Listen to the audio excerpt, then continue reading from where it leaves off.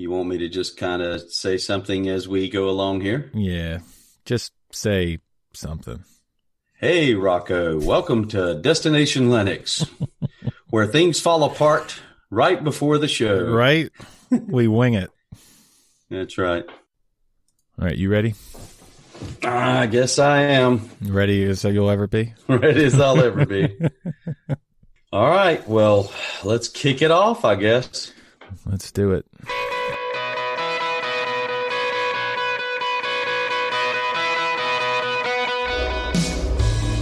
Welcome to another episode of Destination Linux podcast.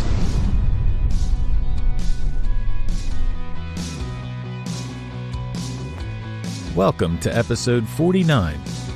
I'm Rocco. And I'm Rob. And this is Destination Linux. Today, we have Ryan decided to skate out on us today, and we have an anniversary coming up for Destination Linux. I think it was December 14th was our first episode that we posted. Wow. It was a long time ago, Rob. A whole year. How'd that happen? Time flies when you're having fun. Yes, it does. So we've went through the year, and we figured we would have you back on as an anniversary type show for being 1 year. And lo and behold, snow came along and canceled some flights for Ryan, and he's not able to be here. So, Rob, you're just going to step right in, and it's going to be like old times. Is Ryan stuck in an igloo somewhere? I don't know, but he's snowed in somewhere. Oh, wow. Well, thank you, Rocco. It's great to be back. But I've got to say before we go on, you guys have done such a phenomenal job with the podcast. The guests you've had on, just the quality of the show continues to improve, the content. And maybe I'm just slightly biased, but it has become my number one favorite podcast by far. Well, that is awesome. We have tried to make it better, but the guests that have joined us have been totally awesome. Like, yeah. I'm not even going to mention any of the names because I don't want to slight anybody because all of them were pretty awesome. And to be able to come on the show and talk to us about what's going on in their life in Linux, hey, you can't get better than that, man.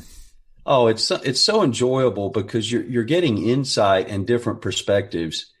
And that's something that I've always enjoyed. And you guys are asking the right questions, and then when appropriate, you just let them go. Just there's one name that comes to mind, like Ike, for example. Just let him go. Just let him go. That's all you can do is you just ask him a question, just let him go. But yeah, we have had a whole different range of guests too, from gaming to, like Alan Pope from Canonical and, distro developers, and there's going to be a few more that are pretty exciting coming up. So it's going to be hopefully a good year. Excellent. So how's life been, man? Oh, life is good, but I got a confession to make to you and everyone else. Rocco, I never thought I would hear myself saying this, but I have become a COD, World War II, addictive maniac. You do realize that's a Windows-only game, Rob? You do realize I need help. I'm going to need, but actually we're doing it on the Xbox, which is a Windows machine. Yep. But just been really getting into it, and I'm not great, but it's so addictive. So addicting. It is a really good game to play. It's brought back the fun of playing COD. When the franchise took off to, Modern Warfare wasn't bad, but when it took off to space and everything like that, it wasn't my bag of. It wasn't my bag. So you and a lot of other people. When it came back to World War II, I was so excited, and it is a really good game. Even though it doesn't run on Linux, it's a really good game. It's a really good game, and the campaign is the part that, to me, that really put it over the top. If you play all the way through the campaign, they did a phenomenal job with the campaign. Now, the multiplayer is pretty well stable, what you expect from COD, as far as multiplayer is concerned. But yeah, Wish it ran on Linux, because then we could sing its praises even more. I would love it for it to run on Linux. So we'll see what happens. So what are you running, dude? Well, up until just a day and a half ago, I was running Ubuntu Budgie quite successfully, I might add. Stable, had, we've gone down this path before. Got everything just perfect. I'm like, this is it. This is the system. Running great. No flaws, no hiccups, nothing. Time to jump. Switch. So what I realized, Rocco, is it's been so long since I've really given KDE a fair shake. So I loaded up trusty Antergos with KDE. Yep. And so we'll see. Time will tell on that one. KDE doesn't have the appeal it once had with me for whatever reason. Yeah, well, I mean, there was a time where I loved KDE, and it's not that I don't love it. It's just that there are things that are not right with it that kind of dampen how much you really like it. You know what I mean? Yeah. So we'll see. Yep, absolutely. But Ubuntu Budgie is really, really nice. Beautiful. Defaults are great. I love it. I wish it had a better menu. What do you think? Are you digging the menu or what? You know what? I'm fine with it, because I basically just place a shortcut for whatever I want anyway. And so that's the only stickler I would say. Beyond that, and I've just, I don't worry about it because everything else is, like you said, out of the box. Mm-hmm. Don't feel like I need to do a lot of theming. Nope. It's just kind of all there, Do you use a dock at all? No, I don't even use a dock with it. See, now I would have to install either Cairo or Plank, one or the other. Yeah. Especially with the menu, but yeah. So, the channel's been good or what? No, I've been a slacker. Well, haven't we all? Oh my gosh. Terrible. Rocco, I haven't posted a video in 2 months. So, I'm just going to leave it at that. I'm not saying I'm quitting the channel or nothing like that. It's just that. You know what, Rob? It's called real life, man. Real life, but COD is to blame. Call of Duty is to blame. That's not real life, Rob. No, it's not. No, between work and whatever free time, family time, that kind of thing. And it's something that is there. It's just that I want it to be real. I want the creative juices to be there. I want to get that kind of the energy back into the channel, Rocco. And it started to become one of those things where people said, "Hey, check this out, check that out, check this out." And some of this was not even, it wasn't distros. It was just, "Hey, we make this software, review this, review that." Right. And it started to feel, you and I have said this before, buddy, when it's no longer fun and something you enjoy doing as a hobby and starts to look like work, then you got to figure out, hey, do I need another? Yeah, do I need another job? And this thing doesn't really pay. Right. This doesn't pay millions of dollars. We're not getting millions of dollars for this. No, I'd love to do one of those commercials where I'm in my garage and I pan over with the camera and there's my Lamborghini. I don't really care about it. It's all these books behind me that I really appreciate. Yeah, right. One of those. Well, seeing how Ryan's not here and he decided to let the weather, keep him from being here. He did have a question for you, and I will ask you that. So, okay. What's some advice you have for dealing with Rocco? Oh, now this one's easy. This one's very easy. Just be nice. He acts like I give him a hard time. I mean, I never. Everybody listening should know. Everybody watching should know. I never, ever. Okay, maybe a little bit. I give him a little bit of a hard time. But. That's right. That's right. Well, you know what? You have to keep each other in check. Otherwise, things just go off the rails, right? That's right. Well, we had a whole big show planned for all kinds of different things for personal picks of desktop environments, favorite software for 2017. I think we'll get into some of it, but I think we'll let Ryan next week maybe explain his picks. But yeah. Right now, our first topic is an article about the top contributors in 2017 in Linux, in basically the Linux kernel area. Now, this is some amazing numbers, Rob. Since the last report, there's more than 4,300 developers from over 500 companies that have contributed to the kernel. Amazing. That is absolutely amazing. And, even names that maybe you wouldn't expect, maybe Google, those kind of things are pretty much unbelievable that some of these contributors are out there. And you have 15,600 developers from more than 1,400 companies have contributed to the Linux kernel since 2005. So those numbers were for the last report, but 1,400 companies since 2005. So that is one amazing set of numbers. It is, and to see names like Samsung and, like you said, Google, AMD, names we all know, and then there are the usuals, of course, Red Hat, so on and so forth. But to see some of those big names, Samsung, I'm kind of keeping my eye on them. They've got that dock thing with their phone, and it pulls up. You guys talked about this, I think. Pulls up Linux. Yep. We're getting to the point, hopefully someday, that you could sit down and get home from work. Like we talked about that in some of the earliest episodes of being able to sit down from, bring your phone, plop it in a dock, and have it be your desktop computer, and it just work flawlessly together. So we can dream. We can dream. But a few more numbers here for the 2017 contributors.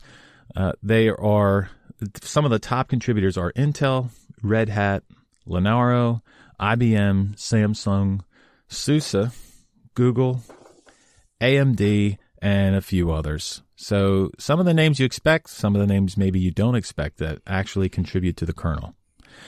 Well, Linux right now powers 100% of the world's top 500 supercomputers. That just falls right in line with kind of what we were discussing. I mean, you think of not 99.7% or 97.9%, 100% of the world's top 500 supercomputers, Rocco. Well, I think we had done an article before on it that said it was 99.3 or 99.8% of the Linux, of the top 500 supercomputers were Linux. And now it's completely reached 100%. Yep. 5 of those run Ubuntu. 20 of them run some form of Red Hat Enterprise. 109 supercomputers run a Red Hat affiliated, like CentOS. Yep. And then the remainder run a specialized version of Linux. So it could be some stripped down form, for whatever the supercomputer's task may be, probably mining for Bitcoin, but Well, I'm going to say that, it says a highly customized Linux. There's no, you're not going to run, Ubuntu 16.04 on a supercomputer. Right. So That's exactly right. Got to be highly customized. Now, this is interesting. The world's current fastest supercomputer is China's Sunway, and I'm going to butcher this, the Taihu Lite. Mm-hmm. Which is powered by a colossal 650,000 plus CPUs. Like they say here, it is a beast of a machine, and it runs a customized version of a Linux called Sunway Raise OS. I wonder if we could run that. Yeah, I'm going to have that running next week, man. Oh, my gosh. Could you imagine 650,000 plus CPUs? This thing must be in a giant stainless steel tank of frozen liquid of some kind, or it's crazy. How would you cool something like that, man? It's got to be like in a freezer, I think. I don't know. 93 petaflops, the equivalent power of 2 million laptops chained together and running. That's mind. If that doesn't create some form of take over the world AI, I don't know what will. Some amazing stuff. So this is all like 2017 news. And it's absolutely amazing that Linux is coming so far. Yes. So yes, it is. We have a section that we were going to do for personal picks for top distros. And we're going to leave Ryan's out because Ryan's out. Is that how you say that? No. Yes. We're going to leave that out so that he can. I don't want to spoil his fun of announcing what he was going to pick for his top stuff. So we'll just go on to ours. So, Rob, what is your top pick or top picks for 2017?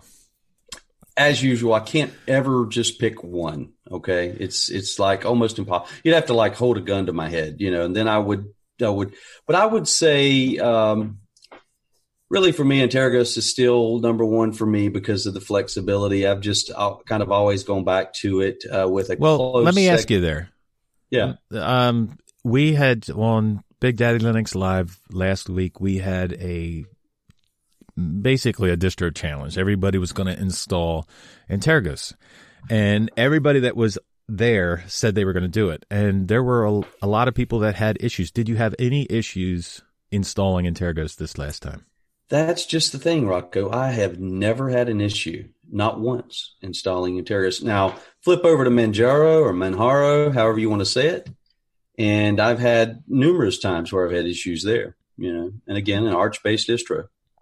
Well, I know they just came out with a new update to their ISO. I think it was, forgive me for not remembering the exact number, but they did just do an update to it. Yep. So, yep. And I just got that fresh update, actually. Yeah. So hopefully that will have fixed some of the issues and people, because a lot of people were turned off by it. And I was kind of upset because, me and you have talked about Antergos for a long time. And even when we started, back in, I think it was January, when we were running Antergos, and there was no issues with it.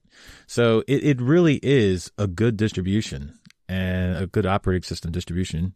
And it was a shame to see so many people have problems with it. So maybe this new update will have fixed that. But we've seen that with all of the mainstay distributions. If you look at the top rated, say 15 or 10, pick a number, mm-hmm.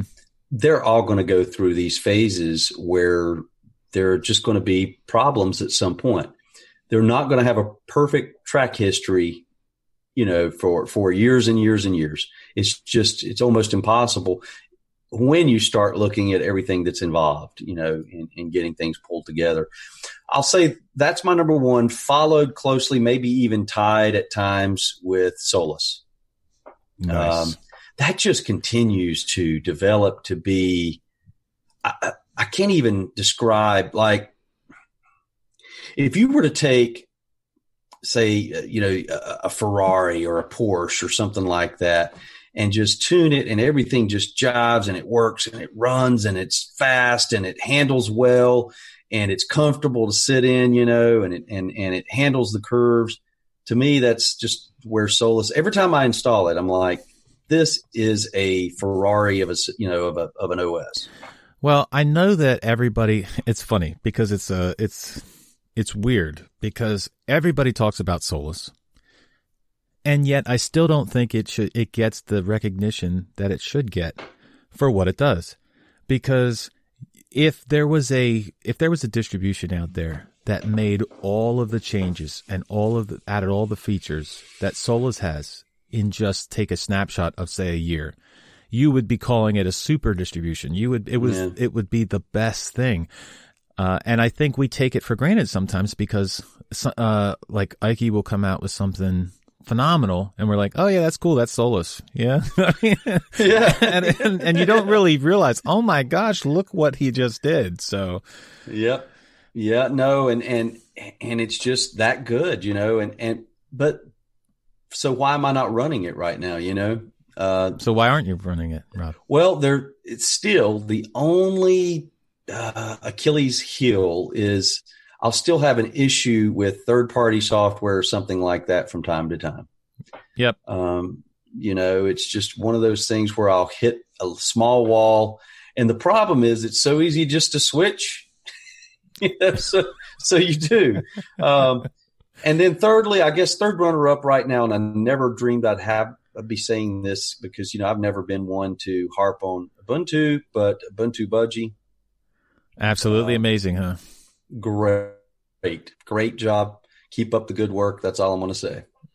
So what about you, man? Where are you? Well, Well, right now, if you ask me what I'm running right now, it would be weird for me to say Ubuntu Unity, Ubuntu 16.04 LTS.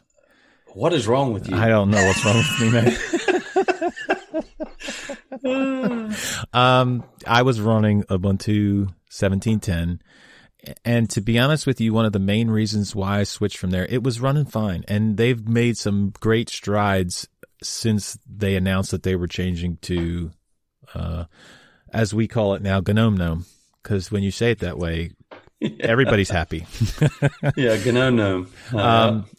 They have made great strides with that. But there are still certain issues like the system tray. I would lose because of the change with the system tray and them not supporting some of the extensions that were popular.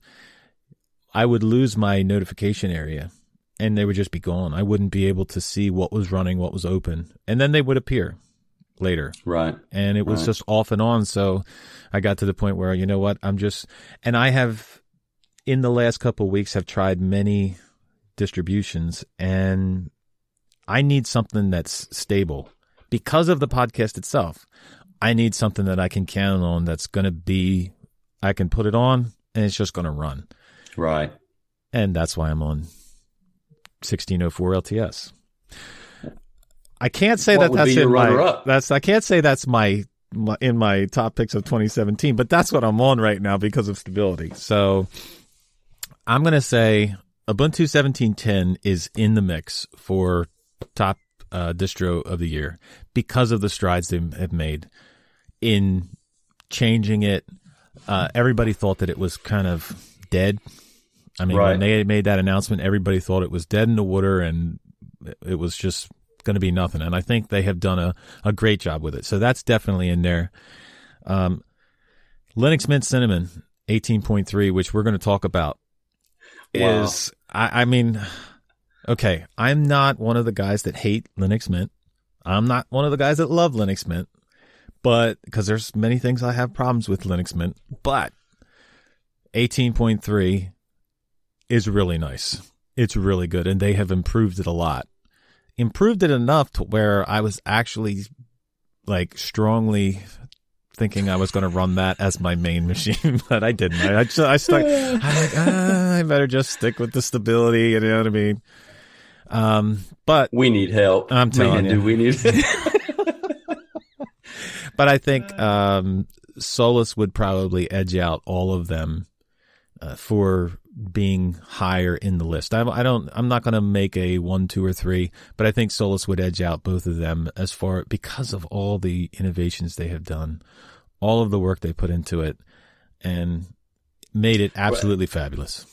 Rocco, and I can tell you, and I paid attention to this. So like I can put any given OS on this laptop. This is a ThinkPad I'm running this on, but and then launch a few things and the fan will kick in. Okay, on any given OS. But I've noticed with Solus, you could do the same thing, and it's something's in place there that system resources aren't being pulled on as hard. And that's why I have that analogy of Ferrari or Porsche, take your pick there, supercar and it consistently runs that way, smooth and fast. And I don't know if that's been your same experience or not, but it's been my experience. And, you had talked about, why you're not running it. And pretty much that comes down to why I'm not running it. It's not that, for somebody who wants a system that has, if that has the software you need, it is a perfect distro. Yeah. If you're somebody like me or possibly you who want to try out different software, you hear about this new software and you want to try it out, and you're not too keen on building your own snaps because they put in snap support. So that made it that much better. It made it that much easier to install software, but there's, you're not going to have a new program come out and then tomorrow it's a snap. Right. So that's pretty much the only reason why I'm not running it right at the moment. Here, and I am kind of slowly getting to a point though where, because I've been such a slackard on Linux Quest lately. I haven't been trying all the various, bits and pieces of software coming out. That's an area where I'm almost there at that point where there's a few things that I can get set up and just run with it. And the looks department and everything, to me, right out of the box, I don't even really tweak anything with it. So I'm right there with you, man. Well, every time they've installed it, every time I've installed it, they have added more and more to their repositories. It's like every time you find a little bit more that's in there, you're like, oh, I didn't realize that was in there. I didn't realize that was in there either. So it's getting to the point where it's almost there to run full time all the time. So we'll see.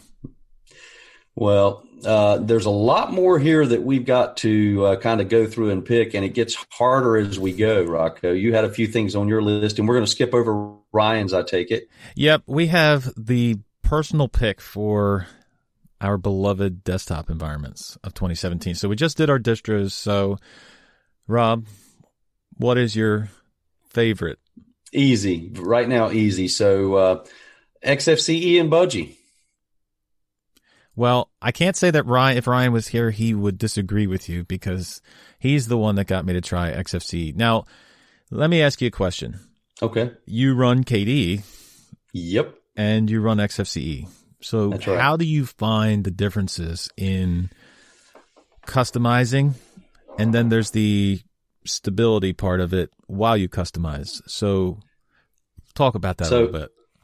Absolutely. So actually, I have felt kind of like I've just been ignoring KDE because it's been a while since I've really given KDE a fair shake. So, that's what I'm running now. I'm going through and learning some of what's new in the settings department and some other things that they've done to try to consolidate the myriad of settings that are still available in KDE, to just make it whatever you want to make it. But what I have found is that it's not that big a deal as it once was. Now for me, I'm more into let's keep it simple. Let's keep the workflow simple and keep things, at a minimum. And so as much as I loved KDE, and I'm even finding early on here, a day and a half in, that I just don't need all of that. Now, XFCE on the flip side, lighter. Yep. Still easy to customize. And you can still have fun with it if you want to, but you can also set it up to just kind of get out of your way, and stay really, really light. And I've never really had any issues with crashing or anything with XFCE, whereas with KDE, on occasion, you'll get some kind of weird issue still today, Yep. Well, I think KDE tries to be, their motto is like simple yet powerful when needed. They try to be simple, but there are so many settings in that thing that you can just change. And you're right. Every time you go in, you see something else. You're like, I see something else every time I go in to say, and I didn't remember I could do that. You know what I mean? But again, we go back to what you said. Is that needed? Is it needed for all of that? And I find that after harassment from Ryan for all of these weeks, that XFCE is more simple and yet just as or almost just as powerful as KDE. Almost, yeah. But you can get to the settings easier. Like you can do things easier. Instead of going through 3 clicks through the settings manager trying to search for this setting, it's right here. Yep. That kind of thing. So, did you spend any time with Whisker Menu? I did. And Whisker Menu is, Whisker Menu is an awesome menu. I wish it was a little bit more modern. Yeah. That's the only drawback. Yep. But it is an absolutely awesome menu. And I have Ubuntu 17.10 on a second drive that I have on one of my bigger drives that I have so that I could put all of my stuff on it and test it out, like it was on my main machine. And I would probably be running that right now had it not been for the whole dual monitors. XFCE has an issue with dual monitors. Yes, it does. But back to the Whisker menu, that is by far, if you just had to pick a distro based on menu, a desktop based on menu, I would go with the Whisker menu every time. I just absolutely love the ability to configure it the way you can. Yeah, XFCE looks a little dated in many areas, but other than, that brings me to something. I just realized one of the distros I probably ran the longest without just hopping or going back or, back and forth was Linux Mint XFCE. Yep. Well, Ryan was running Linux Mint XFCE. He wanted me to try it. I didn't. I just stuck on Ubuntu. So Scaredy cat. But you talk about menu. It's not customizable at all, but I really love the Unity menu. Gosh. Who are you? It is just fabulous, dude. I never got into Unity before, but I mean, it's just a fabulous menu. Matt loves Unity. And so is it one of those things, Rocco, did you just give it enough time, man? Because I have tried to make myself give it enough time, and I can't get into it. Yeah, but you have to let go of the traditional way of menu thinking. You know what I mean? It's almost like a GNOME thing where if you're going to run GNOME, you're never going to be happy with GNOME if you want it to be something that you are used to. You have to install it and run it the way it's intended by the developers to run it. And if you can get used to that workflow, it's pretty awesome. And it's the same way with Unity. If you can get used to it and not worry about not being able to customize it, it's a pretty awesome menu. But okay, here's where I guess then this is where no, and I think it's great that you've gotten into it to that point and you're really, really happy with it. That part is awesome. But when I hear you run it the way they intend for you to run it and don't worry about customizing it, then I start feeling like, okay, I'm in the Mac world. I'm in, or the Windows world, although you can customize, I think, Windows more than Mac. But then I start to feel like you're boxed in. You're boxed in, yeah. And you're not in reality. I mean, yeah, you could switch and run something else, but no, I agree. It gives you that. I mean, you can get that feeling from being like I'm running Ubuntu 16.04, and you can get that feeling that you're boxed in because you can't change this and put this here. Like I want my clock in the center type thing. You can't change everything about it. And I don't mean when I say, run it the way the developers intended it, I'm not trying to be the mind guy saying, oh, just run it the way we want you to run it. That kind of thing. I'm just saying, if you're going to run it, you accept the workflow that it has. And when you do that, it really has a good workflow to it. There is something to be said for that, for sure. And especially if you're just trying to just get things done, right? And then you get into that workflow and they've done such a nice job with it that it all, without, I hate to use the word, flows. Yep. I guess there is something to be said for it. Maybe, and this is the conundrum. It's always been. We'll leave the show and I'll be like, man, I put a lot of faith in what Rocco's judgment and what Rocco says about things. So maybe I need to try it. You know what I'm saying? Subliminal message here, Rob. Try Unity. Try Unity. No, I think that I never would have thought of myself saying something like that. I would have never thought me saying, yeah, Unity's not bad. The menu's pretty good. I never would have thought that because I like to customize. Yeah. But I also like stability too. And when you try all these different distros, and I'm talking main machine trying. I'm not talking, like trying on a second drive. I'm talking you'll install a distribution on a second drive and you'll try it out and it'll be really good. It'll tempt you to put it on your main machine. Like there's a level. Some of them you put on their second drives and they're like, Yeah. But when it gets to that main machine level, it's got to be stable too. Right. That's right. Well, there's a lot more out there that we have picks on as far as software, and you had some of your top software picks of 2017. And I found reading through Ryan's, and again, we'll save those, I guess. But it was pretty interesting to read through because I think we've all got some similar pieces and bits and pieces that we all like. We do. So I'll just go with one of mine, and then you can start with one of yours. All right. Okay, so I'm going to skip down to MailSpring. MailSpring is a email program, kind of like Thunderbird, where it grabs your emails from IMAP, or I don't know if it has POP support or not. But anyway, I've been looking for the longest time to replace Thunderbird because of, well, it kind of looks dated. Okay. And I've been looking to get an email program that looks good and yet functions great. And I think this is like 99% there. Yep. I gotta say. Agree. Did you try it? Yes, I have. And, when the first time I tried it, there were a few little issues, but this goes back when it first launched.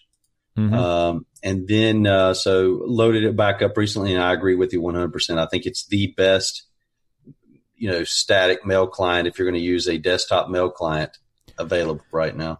It worked flawlessly I have 12 or 13 email accounts that I pull in and different services.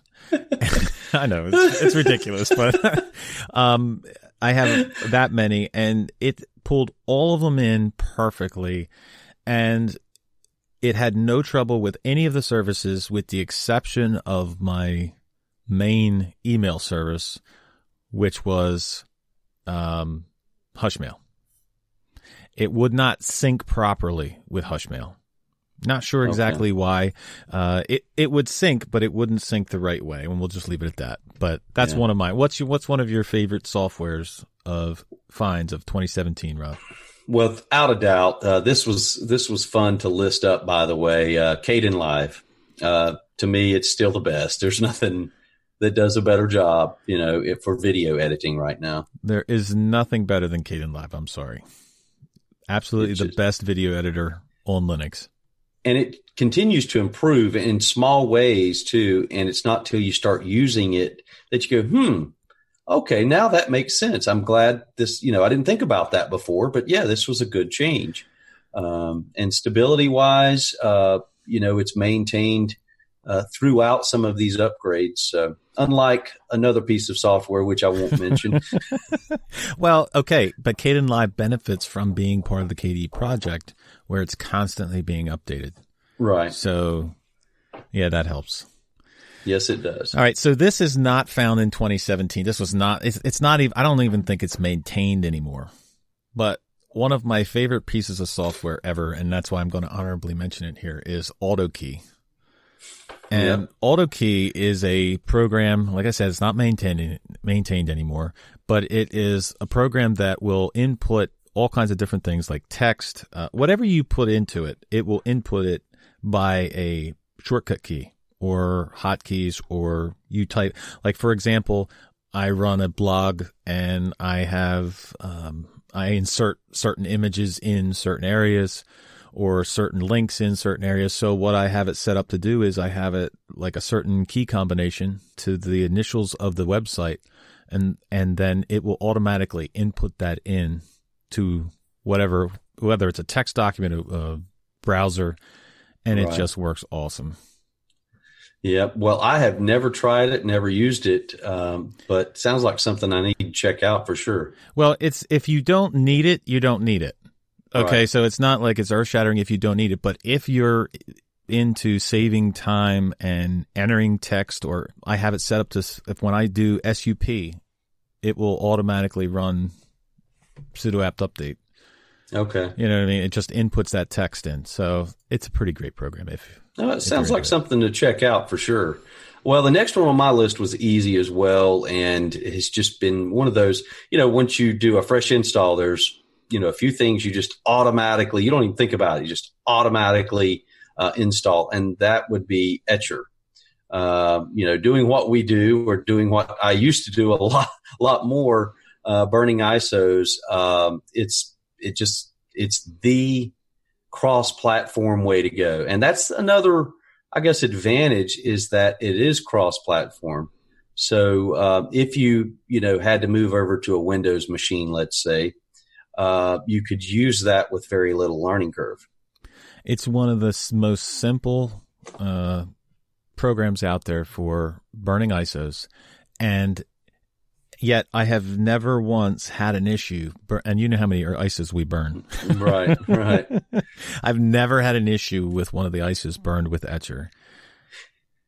And that's what's so good about Etcher too. And if anyone related to doing anything with Etcher is listening, keep it that way, in that it does one thing and it does one thing really, really well. And it's not trying to be three different things in one package. So, it's not trying to be your, photo editor along with burning ISOs, or, that's extreme, but you get the picture there. Right. It stays focused, and it does that really, really well. Well, the last one I'm going to mention, and no idea when it came out. All I know is I've just recently stumbled onto it. So it's called TZ Clock. And basically all it is a clock for your desktop, and kind of like a Conky, but stays on top. It has a couple modes in it, multiple clocks in it. So you can have as many clocks as you want next to each other or in columns. And they can all be set to different time zones. So when we do the show, I can have one set to, producer Zeb's time zone and the guest's time zone, wherever they're at, plus ours. And it's a pretty neat thing. So it's nothing earth-shattering, but it is a pretty nice little nifty program. You have to check it out. That does sound handy, man, for sure. Well, and the next one on my list was another easy one, and it's one that it's a piece of software that I have grown to say, you know what, kind of like when Evernote first came out. You say to yourself, man, I could not ever not do without this software, But anyway, that's Enpass. It's a terrific way to keep your passwords and all of your websites, bank account information, all that stuff secure with high encryption. It's cross-platform. Just absolutely appreciate it for what it is. I have been using Enpass for the longest time now, probably at least a year. And it has so many features that other ones do not have. Yeah. Now it is a little bit wonky when you go to install the extension for Firefox, because you have to enable it in the actual program first, because it's a program, right? And then it connects to your Firefox through a add-on or a Chrome extension. And recently, I've been trying a new one called Bitwarden, but that one is sort of like LastPass, where it's all on the cloud, and I'm not too keen on that. Right. But Enpass has the feature that you can sync it to your own drive. You can sync it to the cloud. You can sync it to Google. You can sync it to Dropbox. All of this stuff. And you don't have to worry about it being hacked into, or this service left their security undone. And, like even LastPass had issues at times. Right. And that's one of the best things about Enpass, that I can keep it on my local drive, or I can keep it in, like I said, I can keep it in my my Google account or my Dropbox account, wherever I want, or my own server. So you could set it up to sync over to my server, Rocco. There'd be no problems whatsoever. I mean, it'd be. But no, I'll tell you, the other thing that's terrific about Enpass is their Android app. Yep. It's a terrific app. It's just it's highly polished in both areas. Yep, works with the fingerprint reader, and works the same, pretty much as well as the desktop app. Amen to that. Amen to that. Moving on, we have some of our favorite Linux sites. Give me a favorite Linux site, Rob, for you. OMG. Ubuntu. That really has become one of the first sites. I check it in the morning and I check it in the afternoon. I mean, great work. I don't know who all's involved. I mean, I know, gosh, I'm drawing a blank now. Joey, but I don't know who's involved beyond that, but they're doing a terrific job. Yep. It is one of the go-to Linux sites. No matter what you're looking for, it's one of my top. I don't know if it's one of everybody's top, but it's one of my top Linux sites. If I want to know something about Linux or Ubuntu, that's where I'm heading first. Yeah, absolutely. All right. So next on the list for top sites, we have Gaming on Linux. We just interviewed Liam Dahl last week from Gaming on Linux, and the guy has done a phenomenal job. And he has a few members helping him, but he's done a phenomenal job with putting out gaming news for Linux. Right. Pretty much anything you want to know, even before anybody else knows it, it's up there. I love these, niche, really focused sites too, because if you've got that one specific interest, to be able to go somewhere that is so into it that you're going to get inside scoops, you're going to get, pre-release information.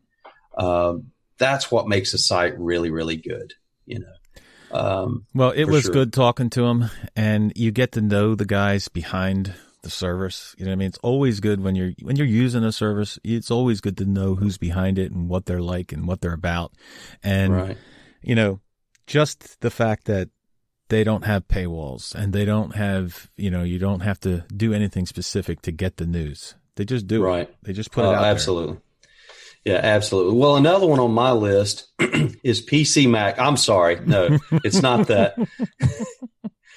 No, another good site, and it's above my head a lot of times, and that's Phoronix. But I mean, you can get into some real geeky info there and some in-depth information from that site. Well, Michael Larabelle does, again, I mean, I hate to keep saying an amazing job for everybody, but my gosh, the guy must never sleep. He must work like, we interviewed him, and he is like a wealth of knowledge. Like, he just will spit out numbers and, I tried that. I did this. Well, when I tested this. And I mean, it's unbelievable the amount of effort and work that he puts into it. And I'm amazed. I'm amazed that one person can keep all of that information up there. It's absolutely, there's no way I could do it. No way. No way. Neither could I. Neither could I. All right. So I am going to mention this, and there's a couple other ones that we're going to mention, but I have to mention it. Okay. I know people probably are going to hate me for it, but Softpedia. Okay. Not Softpedia, the main site, but the Linux area of Softpedia is pretty darn good. It has everything, any kind of news headlines that come out. I mean, it keeps up with the likes of Ubuntu or Gaming on Linux as far as when something comes out, it's on there. And I think it's great. I would agree it does, but there's always that little part of me in the back of my mind, and I feel like I'm taking a chance visiting Softpedia sites. I don't know why, but and then there's one we cannot forget, and people don't want to admit that they go to it, but that would be DistroWatch. That infamous site of what static, is the static page? Well, their tagline is "Put the fun back into computing." Yes, so yes, it is. No, I mean we make fun of it, and we say, "Oh, it's a static page and nothing ever changes," but it does give a lot of good information about what's new. It's always on top of the new releases, and you can like it or hate it, or like it or hate how it goes about doing things. Right. But it is part of the Linux community, and it does do a pretty good job at putting out news. Absolutely. And it's something that I check, if not every other day, several times a week, for sure. All right. The last one that I'm going to mention is It's False. It is a Linux news site, basically, and it does another great job at putting out good articles. And the articles that are put out on it are relevant articles. They're ones that you want to read. It's not just, this new, like I mentioned that TZ clock, that's not exactly big news. It's not, TZ clock came out and that's, these are relevant articles. Like the new ones are Crossover 17 releases for bringing Microsoft Office to Linux. Right. The top 20 GNOME extensions, the 30 best Linux games on Steam. These are good articles, and I suggest you go and read them. In fact, there's another website that continually links to their stories. Yep. And portrays them as being theirs. It's a whole other subject, but copy. What did they say about that? Highest form of flattery. There you go. So let's go down to important or impactful changes to Linux, Rob. So yes. What do you think the top? Okay, we can't narrow that down to that much. No. Just give me a impactful change to Linux this year. Well, obviously, snaps. That's a big one.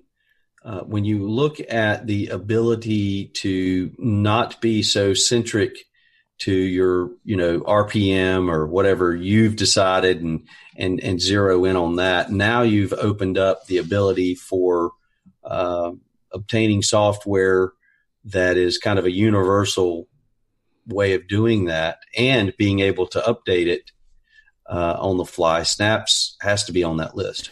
Yeah, it definitely should be on the list because you have not only ways of getting software out there, but getting software updated.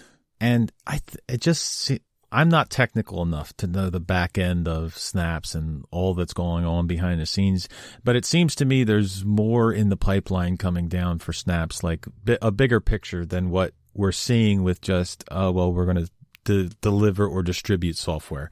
Right. So I can't wait to see where it goes next. I'm right there with you.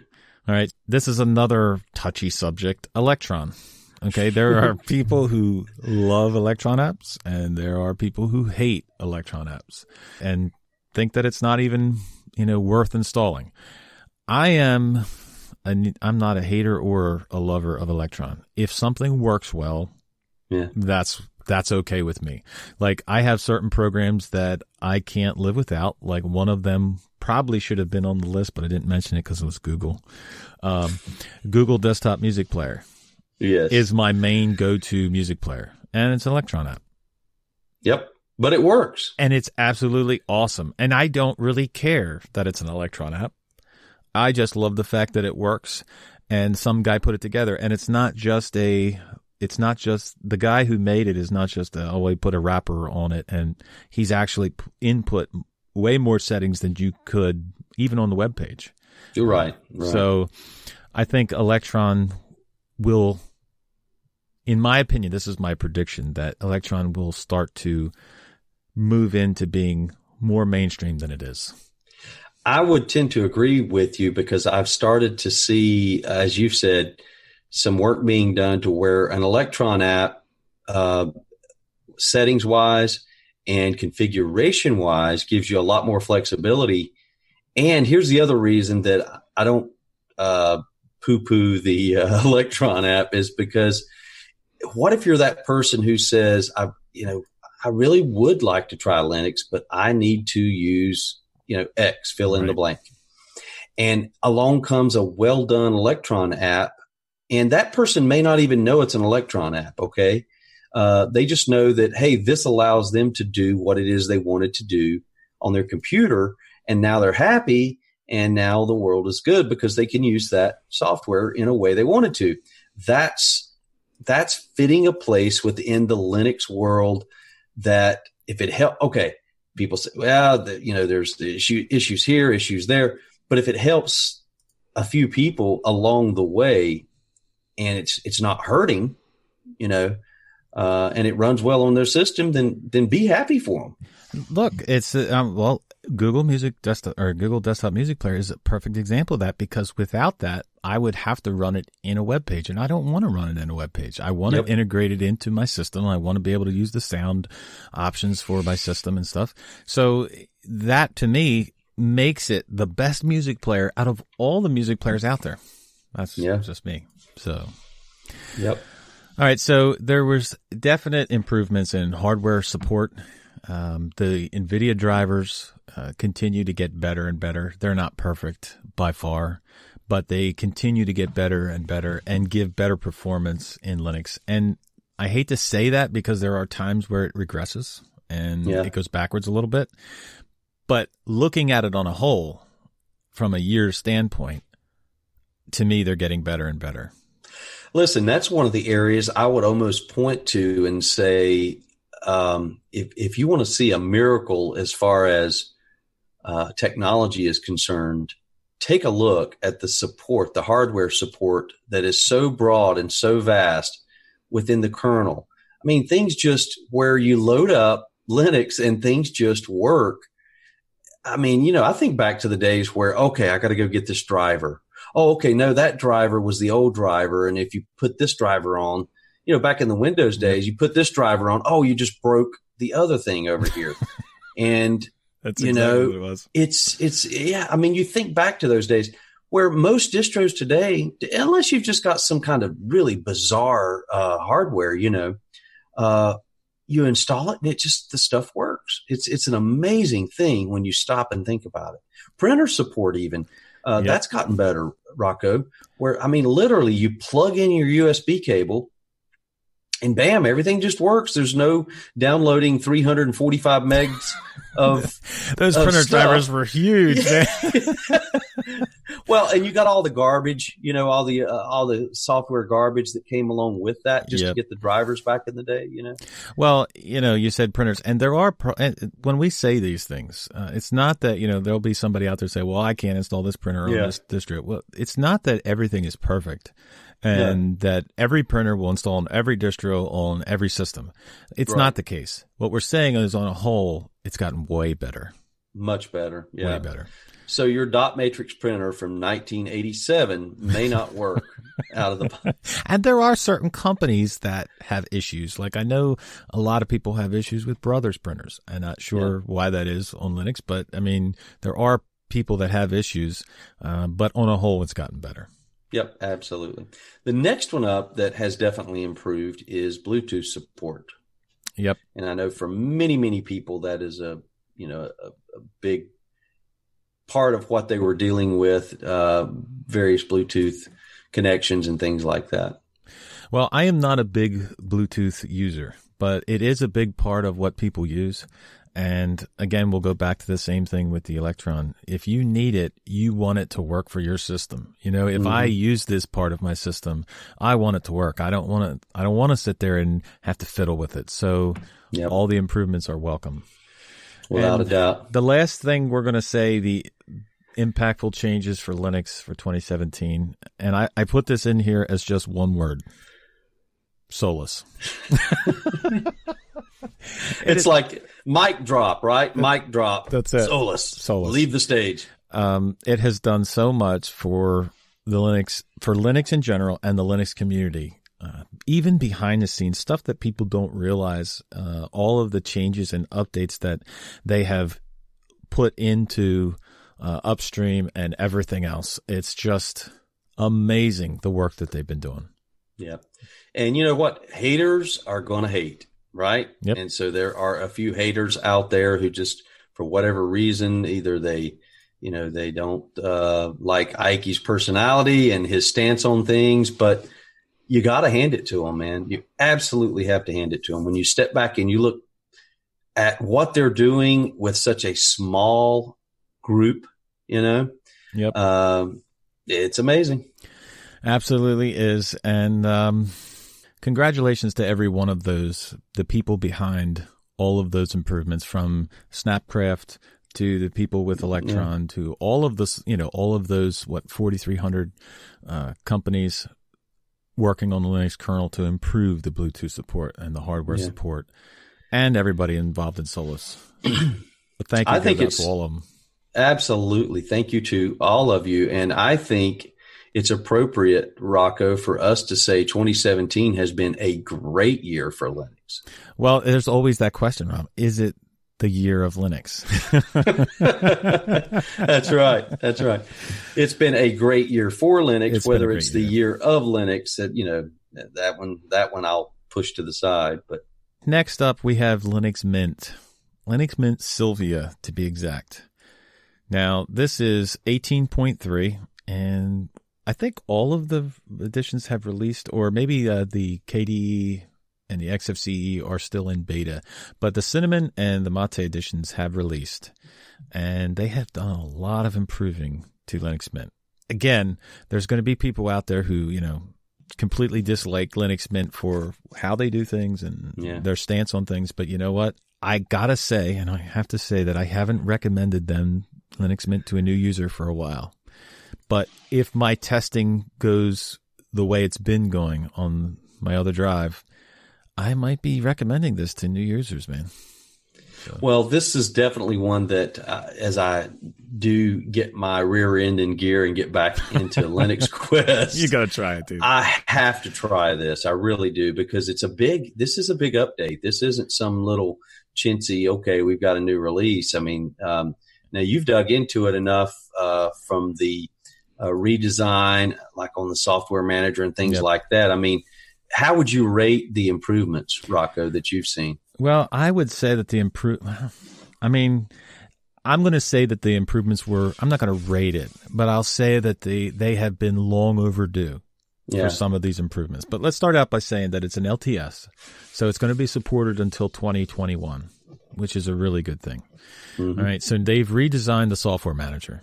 And I actually watched a YouTube video the other day, and I was really shocked, but I watched a YouTube video about a guy saying how he didn't like it, how he liked the old Software Center better.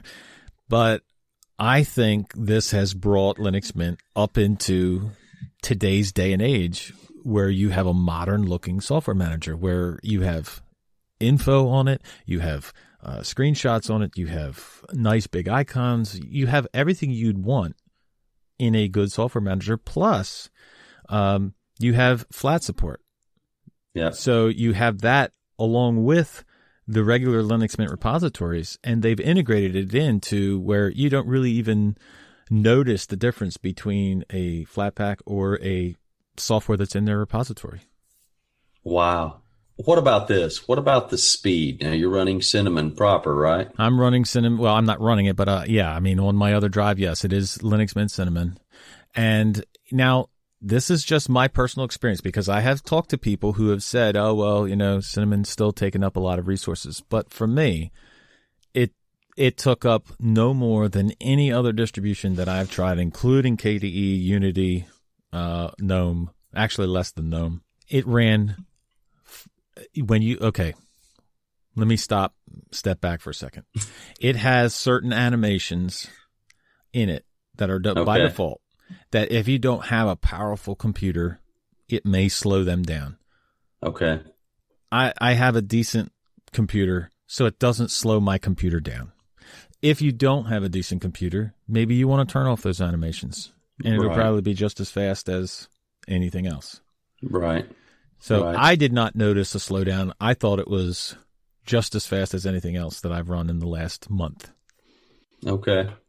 Rocco, what are some of the other improvements? Because Cinnamon was updated during this update, so it wasn't just, hey, we're going to change some menus and things like that. Yeah. But Cinnamon's had some improvements, right? So you had now support for hybrid sleep. You have the ability to show other workspaces in the window list, which you didn't have before. You have a rescan for wireless networks. It's a button. It's a network applet that you can rescan, so that you don't have to have it sitting there not connecting. Okay. You have improved localizations. Now it says performance up to 5 times faster. I can't verify that. I'm sorry, I can't.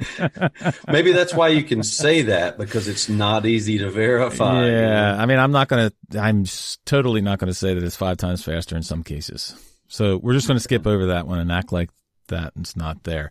So you have support for animated GIFs. Yes, that's fine. Nemo preview. All kinds of different little improvements. And again, I go back to the little improvements, but it's all of the little improvements that make a really good operating system, or maybe a good operating system, a great one. All right. Well, here's a big one for you, Rocco. Have they changed the May I say, great personality, but lacking on the looks department, Linux Mint logo. No, they have not. I'm sorry.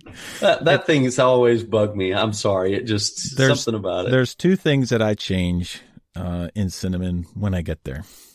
One is the logo, and two is the menu. Yeah. And you did a video a while back on, I think it's Cinnamenu. Yes. And it is my style of menu. Okay. Right. It is like a quarter screen menu and you can change the size of the icons and the size of the categories and all this stuff. Right. I think that's a perfect type menu for me. And that's what I put on. I removed the menu from the default menu. I put that on and it runs perfect. And you're good to go. Well, that's excellent. Well, I still need to probably jump in and give it a whirl.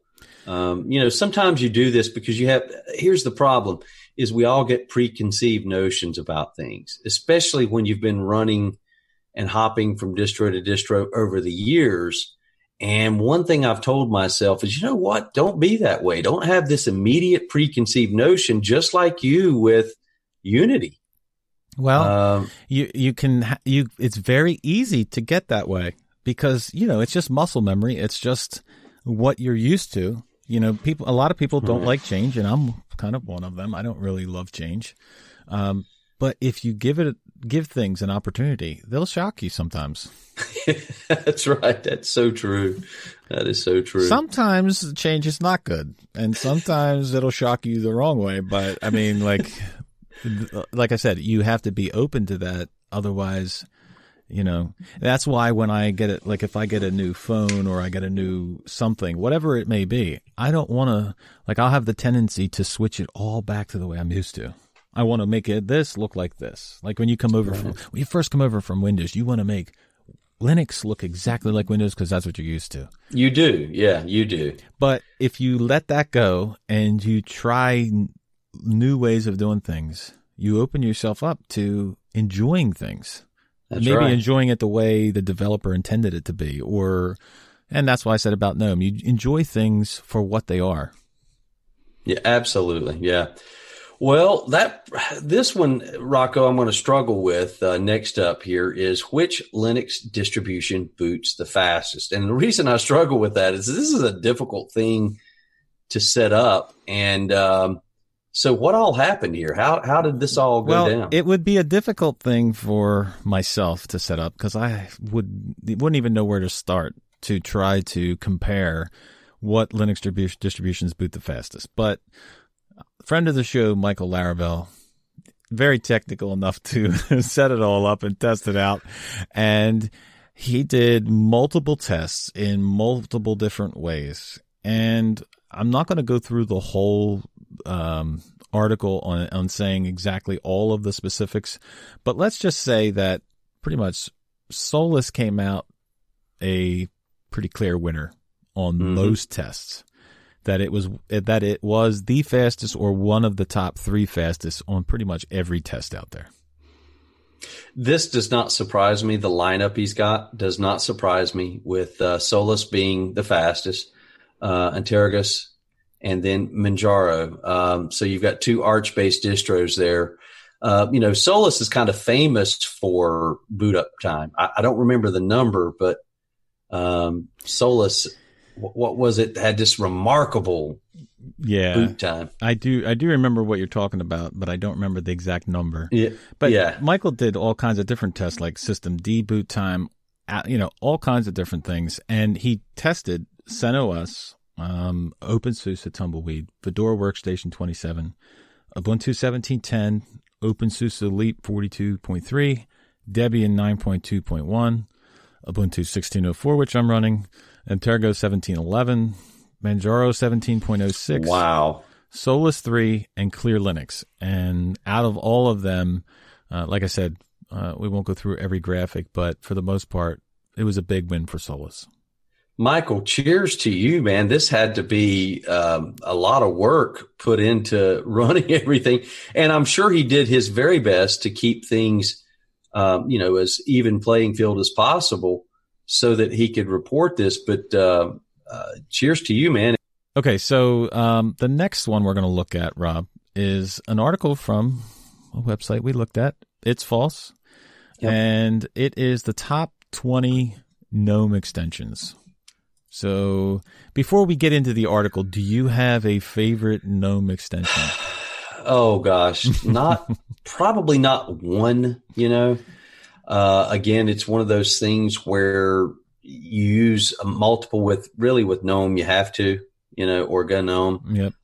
You have to. GNOME. GNOME. Yeah, that's right.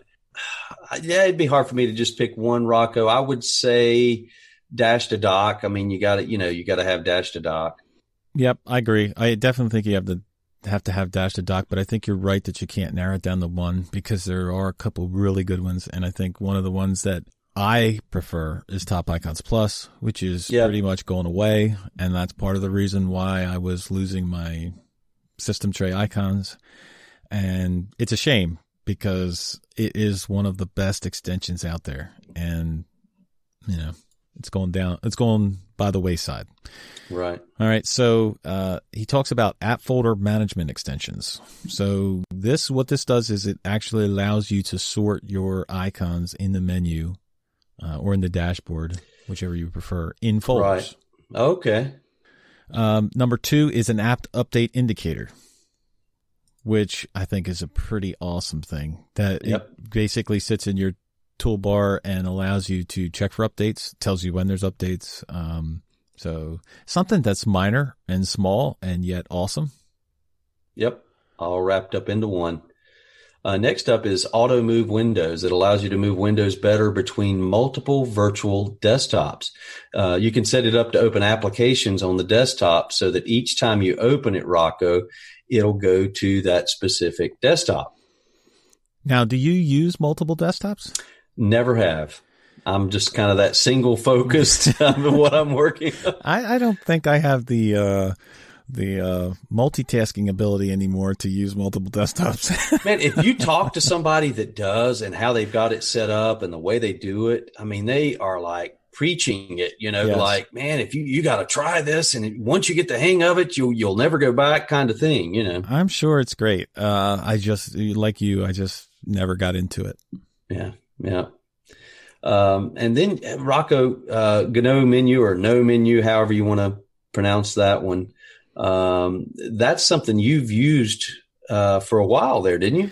Well, I used it and it's one of those, it's a, I won't say it's real customizable, but it allows you to customize certain things about it. And that's, unlike GNOME, very much so. Usually you can't customize GNOME. So, but it is also a quarter page or quarter screen, menu where you can change the icon size and, you have favorites in there on the left-hand side and a couple other options. So it is a nice menu. I do prefer the full screen menu, I have to say. Yeah. Yeah. And I'm still not there with the full screen menu. But I guess now with you being into Unity and everything, menu-wise, it's kind of all just kind of grown on you, I would guess. Yep. Well, Unity isn't – I mean, it's kind of like it's the middle road because Unity isn't it's not full screen. It's not a full screen, but it's a 3/4 or a little over half. So it's pretty nice. I like it. Yeah. All right. So then we have – I think I skipped a few here. We got Panel OSD. We have Caffeine. Can't forget about Caffeine. Oh, because that's right. That is something that is indispensable when you're running videos or full screen videos and you want to make sure that your screen doesn't go in suspend. You want to, maybe lounge on the couch a few feet away from your computer and all of a sudden your screensaver kicks in and you're watching a movie and the best part. So Caffeine allows you to turn that off. And also the auto suspend as well. Yep. And you have CPU power management. Now, this is only for Intel CPUs. So this is a drop-down menu that allows you to change between different presets or different profiles for frequency for your CPU. Now, this is a little, I don't know. I mean, I'm not into this because I would rather just let it run. So I don't mess something up. But if you're into tweaking your CPU or tweaking the desktop itself for the CPU, this allows you to do that. Yep, absolutely. Yeah, it's just one of those on the list that if you're running the GNOME desktop, it's going to be one of those that you definitely want on your list. As we're kind of going through this stuff, Rocco, I'm stepping back and I'm like, in the beginning of the. Tell me, Rob, you miss GNOME, don't you? No. I don't really. Actually, I went through a GNOME phase, where I was just so into GNOME with all the extensions. But stepping back, okay, so at the end of 2016, what would you have said were the two most known desktop environments in Linux? Probably GNOME and KDE. GNOME and KDE. Which two are we not running and haven't run? And, I know. I don't. Why is that, though? I don't know that. And you went through the biggest KDE phase of anyone that I know, Rocco, out there. I was so into KDE. And, I still have a soft spot in my heart for KDE because of what they have their mindset for, the innovation that they try to put into the desktop. Some of the features that they put into the desktop are unbelievable. I mean, just think of KDE Connect as just a simple example of that. A great one, yeah. Absolutely awesome feature that nobody has put in. And yet they thought, and not only thought about it, but said, you know what, we're going to do it. And they put it in. Yeah. That's what I love about KDE. The stability part of it, I really have had issues lately with KDE. Mm. And maybe it's just my hardware, because I know other people that have run KDE lately, and including yourself now, and have no issues with it. But for me, on my specific hardware, and that's why I'm not into it as much as I was. There is so there is something to be said then for how well put together a desktop like Budgie is, that is so far removed from what KDE is, or really far removed from what GNOME is when you stop and think about it. Yep. So does that say, hey, it's just taking bits and pieces of what most users like and putting it in the right place and doing it the right way without making it too heavy and too complicated? I think it is an area where you have different people. It's funny because people talk about forks being a bad thing. You fork this to be something else, and it's just another fork of something. Well, you forked it up. You forked it up. You know what I mean? But that is part of the good process of it, where somebody has a different vision on how to do something. You have the main players, and then somebody comes along and says, you know what? This is better. Doing it this way is better. Now, it may not be better for you, but that's their vision on it. Mm. And then you get another one and another one, and you finally come across one that has great vision. And that's, like I said, one of the best parts about Budgie is that you have some of the best defaults. Yes. In Budgie that you could have. Right now, that's the day. If I said, okay, I've just got to quickly install a distro and a desktop environment to where I don't have to touch a thing. I just go in and set it up and start using it. The Budgie desktop would be my pick for that right now. Absolutely. I totally agree. Budgie has the best defaults out there, and I like running it. And the last time I installed it, which was like 2 weeks ago, I guess, I was so impressed of just, again, how beautiful it is and how it's set up. Only reason I don't run it is at some point, there's two minor reasons. One is the menu. Yeah. But the other one is at some point, I usually want to customize things just a little bit more. Yeah. There's always some little tweak I want to make that I can't make, or that it's too, like I got to go in and edit a config file to make it where I can just do it somewhere else. Hi, my name's Rocco. My last distro hop was 3 weeks, 4 days, 3 hours, and 27 minutes ago. Actually, it was only a couple of days because I just installed Unity. I fell off the wagon. I did. But I intend not to do it again. I totally fell off the wagon. Sorry. All right, so we got off track of this GNOME extensions here. But we did. That's okay. It's my fault. Totally my fault. So my apologies. It's all good. Clipboard indicator. Not something I use. I don't know about you. Nope, not at all. But it is there for people that want to use it. There's another one called extensions. Frippery. Am I saying that? Frippery? Move clock. Yeah, you're as good on that as I am there. Well, this allows you to move the clock, basically, in GNOME. So you can move it to the left or the right, depending on where you want it. I don't think it gives you the option to move it anywhere you want. It just moves it all the way to the left or to the left of the system tray. Well, I would go on, Rocco, but I don't have the rest of the list. All right. Okay, good. Then I'll go on. All right. So user themes. Once again, in order to install other themes, you have to have this extension installed. So it's definitely a must-have. So it should be on the list. Hide activity buttons. Activities button, I should say. So the activities button up at the top left, do you leave that on, Rob? I turn it off typically. Yeah. Okay. Well, there are many extensions to do this. This is one that's basically all it does is shut that off or shut the clock corner off. But I don't particularly use this one, but it is definitely something that should be there. Number 12 is mConnect. And I don't know if you've ever used mConnect, but it's a way to integrate KDE Connect, which we were talking about, into the GNOME desktop. You know what? I do remember that because, you and I were, probably some of the first to jump onto the KDE Connect bandwagon when it first came out. And I remember you saying, this should be on everything. It should.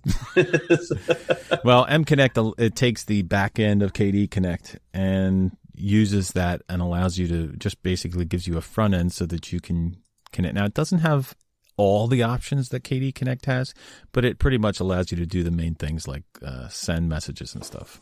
Okay. All right, you have Open Weather, number 13, which is a weather app. Now, I don't particularly use a weather app on my desktop. Do you? Time to time. Just because it's kind of a cool little thing, just like just putting a clock on your desktop or something, a little widget or whatever. Yep.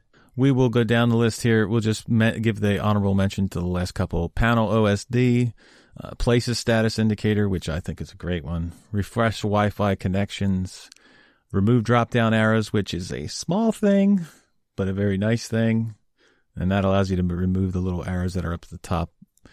Status area, horizontal spacing. I got to stop. This is one of my favorites. For those of us who care about the 1 pixel areas, this is a must-have. So this is a extension that allows you to take the space between the icons in the system tray up on the top right and either make it wider or make it less.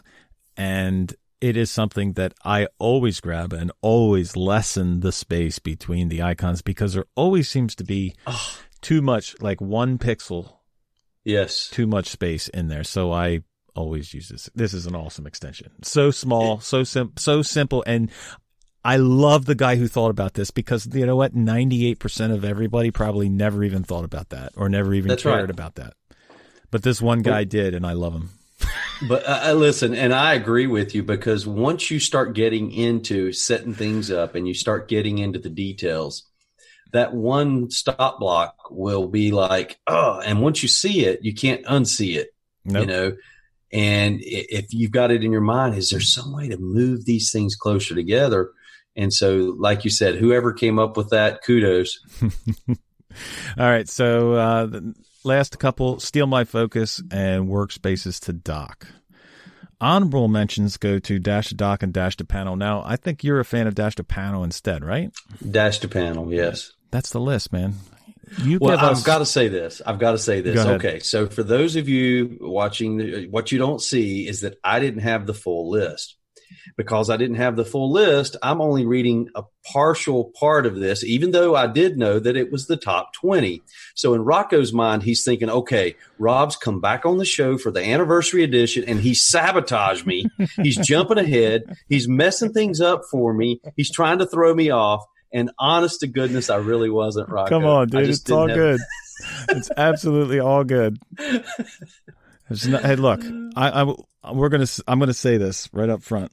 With this episode, I have had so many problems trying to, not just scheduling, but, like Ryan having issues with snow, and like my system, I had just installed Unity and I had sound problems. I mean, 5 minutes before we're going to get together, you said to me, are you good, still good? And I'm like, I don't know, I'm having issues with my sound, like everything pretty much went wrong that could go wrong. My toilet overflowed right before the show. I'm telling you. When it rains, it pours. But so, no, that's the least of my worries. But you know what, Rob? It's been awesome having you back on the show. Thank you. And I have really, really enjoyed this. I hate that Ryan could not make it because just you guys have, again, I'd like to just in person or, on video tell Ryan what a great job you guys have done with the show. Just keep up the good work. And I know how much work goes into it. So the fact that here you are 1 year later, Rocco, carrying on with the show is awesome. Well, if I had better planning, Rob, I mean, this is episode 49. I probably would have planned it for 50 or something, but I didn't have good planning on that end. But seriously, it's been an awesome discussion, man. And brings back really bad memories of all the problems we had, but really great memories of all the great conversations we had. Great memories, and I've missed doing the show with you for sure. And so thank you for the opportunity to come back on. I wanted to say something, and I didn't mention this to you ahead of time, but the title of the show, you remember that was a big part of once you and I decided, hey, we should do a podcast. This would be something that'd be kind of cool and interesting. We went back and forth, and I remember you had come up with something like R and R or Robin. It was R and R. Just R and R. It was R and R. And it hit me the other day, and I thought, okay, so I'm going to be on the show, and it's Rocco, Rob, and Ryan, or Rob, Rocco, and Ryan. Right. The 3 R's. And I thought, well, it would have worked out anyway because you got Rocco and Ryan, so it could have still been R and R. However, I'm really happy that it was Destination Linux because it's just, to me, that's become a well-known podcast name, and it fits. Yep. Yep. So hopefully it will continue growing.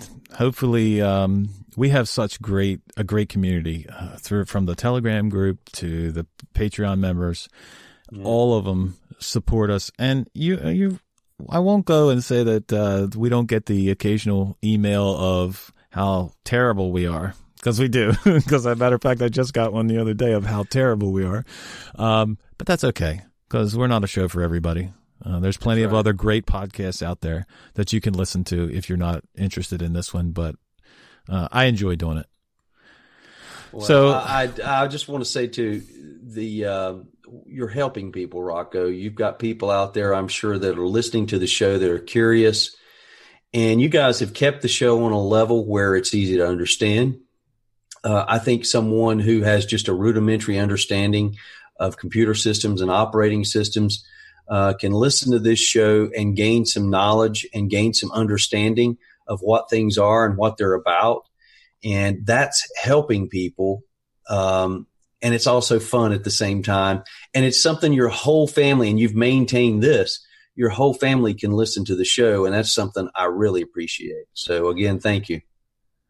Well, it's an enjoyable thing to do with all of the extra work that it is. I really enjoy doing it as well, and that's what makes it fun. So I appreciate it, man. So where can we? Are we going to be seeing new Linux Quest videos coming out or what? Yes, I'm going to get off my lazy rear end and start getting back into Linux Quest. I've missed it. Things may be a little different as far as the pace. And things like that. But certainly, yes, you can find me and reach out to me. You can contact me through Linux Quest or Google+. I'm on the Telegram channel, so you could catch me at Rob Collins there. Or I may start a Linux Quest on Telegram I've got some ideas floating around. I'll just leave it at that. Well, you let us know and we'll advertise for you. Awesome. Thank you. Let me know what that costs beforehand, okay? It's big bucks, dude. Rocco, thank you so much, man. Thank you, Rob. I appreciate you being here, man. Happy anniversary and hello to everybody listening. All right. So a big thank you to everybody Have a great week. And remember, the journey itself is just as important as the destination. Thank you for listening to another episode of Destination Linux podcast.